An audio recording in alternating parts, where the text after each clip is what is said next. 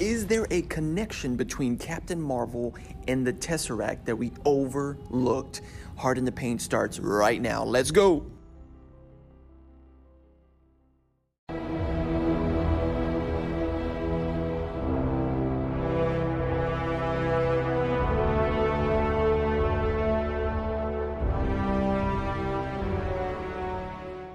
Welcome, true believers, to Heart in the Paint podcast. If you are new to this channel, if you love Marvel, DC, comics, TV, film, everything that goes into all those topics I just said, please hit that subscribe button. Or if you are listening to us on the Anchor app, hit that favorite button. At any time that you love the content that you're doing, hit that thumbs up and hit that like button. Thank you so much for listening, and let's get on into this new episode.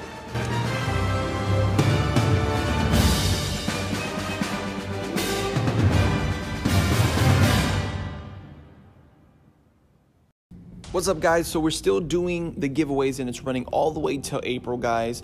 If you want to win an Oh Snap Thanos shirt, you have to be a subscriber to not all, I would love all, but any of the podcast outlets that you can find on Google, Apple, Spotify, all those good things. And to win the Avengers 4 in-game movie tickets, you have to be a subscriber to the YouTube channel. Hit that notification, like this video, and tell me what your favorite Captain Marvel leak is as of right now. Alright, so we're going to be talking about how Captain Marvel is linked to the Tesseract. And even though we had some of this news slip from Samuel L. Jackson about how, I mean, he just kind of just like winged it in there, like he was just like as if it was nothing, about how Captain Marvel is bringing the Tesseract to S.H.I.E.L.D., to Samuel Jackson. So we kind of understand, and kind of bridges the gap there of how the Tesseract was within S.H.I.E.L.D. with the Project Pegasus. Now again, Project Pegasus was created in Marvel 2-in-1, number 42 in 1978, okay? And it's basically Potential Energy Group, Alternative Sources, United States. I think I did a pretty good job on that one. It was originally intended to, research alternate and unusual forms of energy. Because we do see a connection between this. Now, again, there has been a whole bunch of like Tesseract / cosmic cubes, and when we get into the not the cinematic universe, but the Marvel universe as a whole of comics, we have a whole bunch of cosmic cubes that have been brought into the storyline. But how are they going to connect it? But here's one thing that we may have overlooked in the trailer. Can it be that the Tesseract is staring right in front of us? Like the cosmic cube is staring right in front of us. And maybe do we even see all the way back into the 90s, where we're being introduced with Captain Marvel, that even Thanos has strategically positioned himself, or the cosmic cube / Tesseract, to be brought all the way into Captain Marvel's hands, to bring it into Earth, into a position where we eventually will see Loki. Now, I'm not saying that Thanos is saying, now again, all of this is a theory, but I'm not saying that Thanos knew already to have Loki. We already knew that some of the, I would say behind the scenes kind of information, or things that are off screen and onto the script, that at the end of Thor 1, we see that Loki falls into, not falls to his death, but falls throughout and floats through space, and then Thanos got him. But that's one thing that we didn't see. We didn't see that Thanos just basically got his body, resurrected him, and put the scepter in his hand. You know, we can only assume that. But then I think it was I don't know if it was an interview, but Kevin Feige kind of cleared that up. But so I'm saying all that to bring everything together, that literally, can this be that Thanos has strategically placed or positioned Captain Marvel and Star Force to have the or encounter with the Tesseract? And can the Tesseract be that contributor of the fusion, of the fusion of the genetics between Marvel and Captain Marvel, Carol Danvers? I just want to put that out there and see what you guys think about that. Now, because if we see through this footage, we'll slow down some footage and hold the footage here. We can clearly see the same type.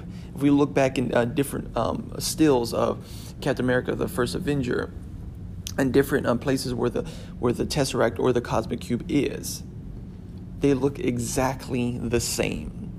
They look exactly the same. Now, if the MCU pulls this off and brings it all the way back around, this is going to explain certain things, even into the extent that I don't know if Samuel Jackson was misdirecting us with the whole time travel, that Captain Marvel has the ability to time travel. But this could bring some huge bridging of the gaps here of why and how it was come into because if we know Project Pegasus was introduced literally right in front of our face in the very first Avengers movie, and we just kind of looked over it. So here is my question to you guys. Do you guys think that the Tesseract is playing this type of role to bridge the gap that Thanos strategically positioned Star Force and Captain Marvel to take the Tesseract to Earth, not even knowing that what they were doing is setting up basically the first Avengers movie? And is it a contributing factor with her fusion of genetics to literally create herself as Captain Marvel? What do you guys think? Guys, I want to hear from you. Pretty short video. Leave your comments below.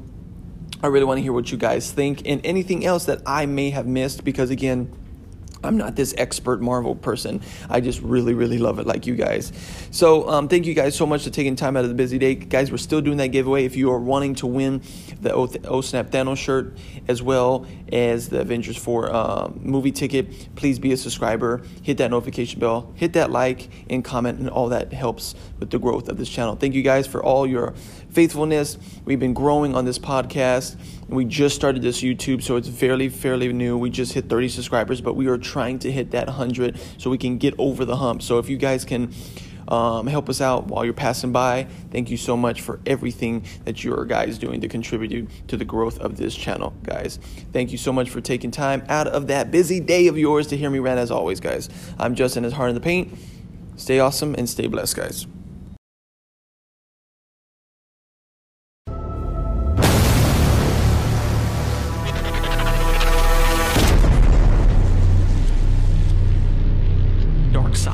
Found his last variable of the anti-life equation, but it's not what he thought it would be. He discovered that it's a person he needs, but this person doesn't exist in this universe. In this journey, he and many other heroes and villains alike will discover and unlock universal secrets that have been hidden for so long, and these secrets will bridge the gap between two universes. This is the Edge of Oblivion, an audio and crossover fan event like you've never heard before. Marvel Universe, DC Universe, all in one story, coming April 19th, 2019.